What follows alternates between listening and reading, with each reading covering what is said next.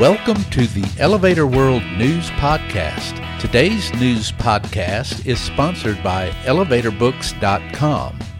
From educational programs and books to unique gift ideas and more, the only website you need is ElevatorBooks.com. This site offers books and materials on maintenance, safety, history, legal issues, technology, and more. Start browsing today at ElevatorBooks.com. This is your daily industry news update for Friday, September 24th, 2021. In today's news, KONE lands a major order for a transportation hub in China. Schumacher Elevator names a vice president of national sales. Otis offers a buyout of its Madrid-based business partner. And Illinois requires elevator smoke alarms to be tested every 5 years. KONE has won a contract to deliver 106 vertical transportation units to the Dalian and Wangmugang transportation hub in Shenzhen, China, the company announced on September 23rd. The hub, located in the Futian Central District, will serve the existing Line 7, the new Line 14, and a planned Line 24, and is designed to give travelers easier access to different transportation modes through convenient transfers. KONE is providing 25 monospace elevators and 81 Transit Master escalators. The elevators will have KONE's destination control system, which will help reduce waiting and traveling times. The contract includes 2 years of standard maintenance. The project is expected to be completed by mid-2023. Schumacher Elevator, headquartered in Denver, Iowa, has appointed Steve Rosnack Vice President of National Sales.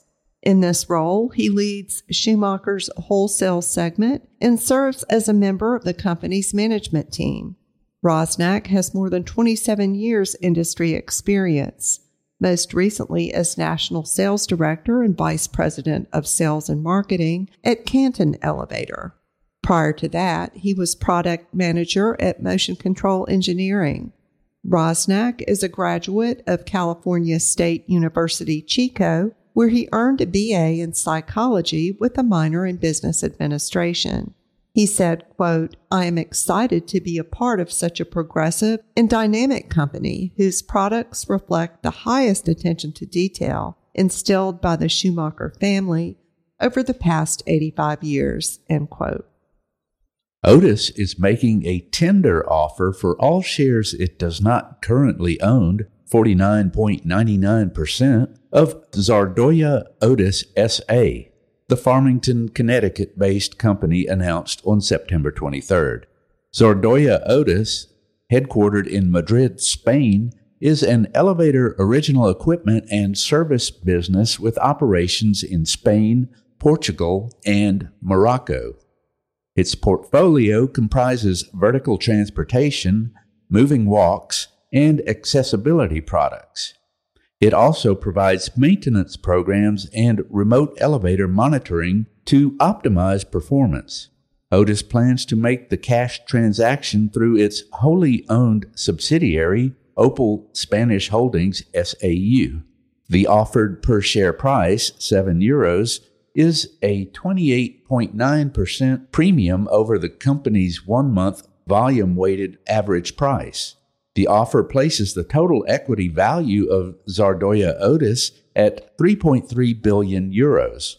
For more details, follow the link in the news item at elevatorworld.com/news.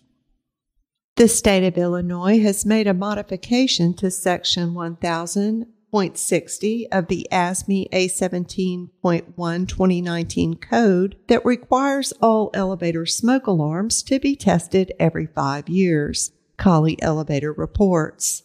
The modification also specifies that the test must be witnessed by an elevator technician and documentation of the results must be kept on site in the maintenance records.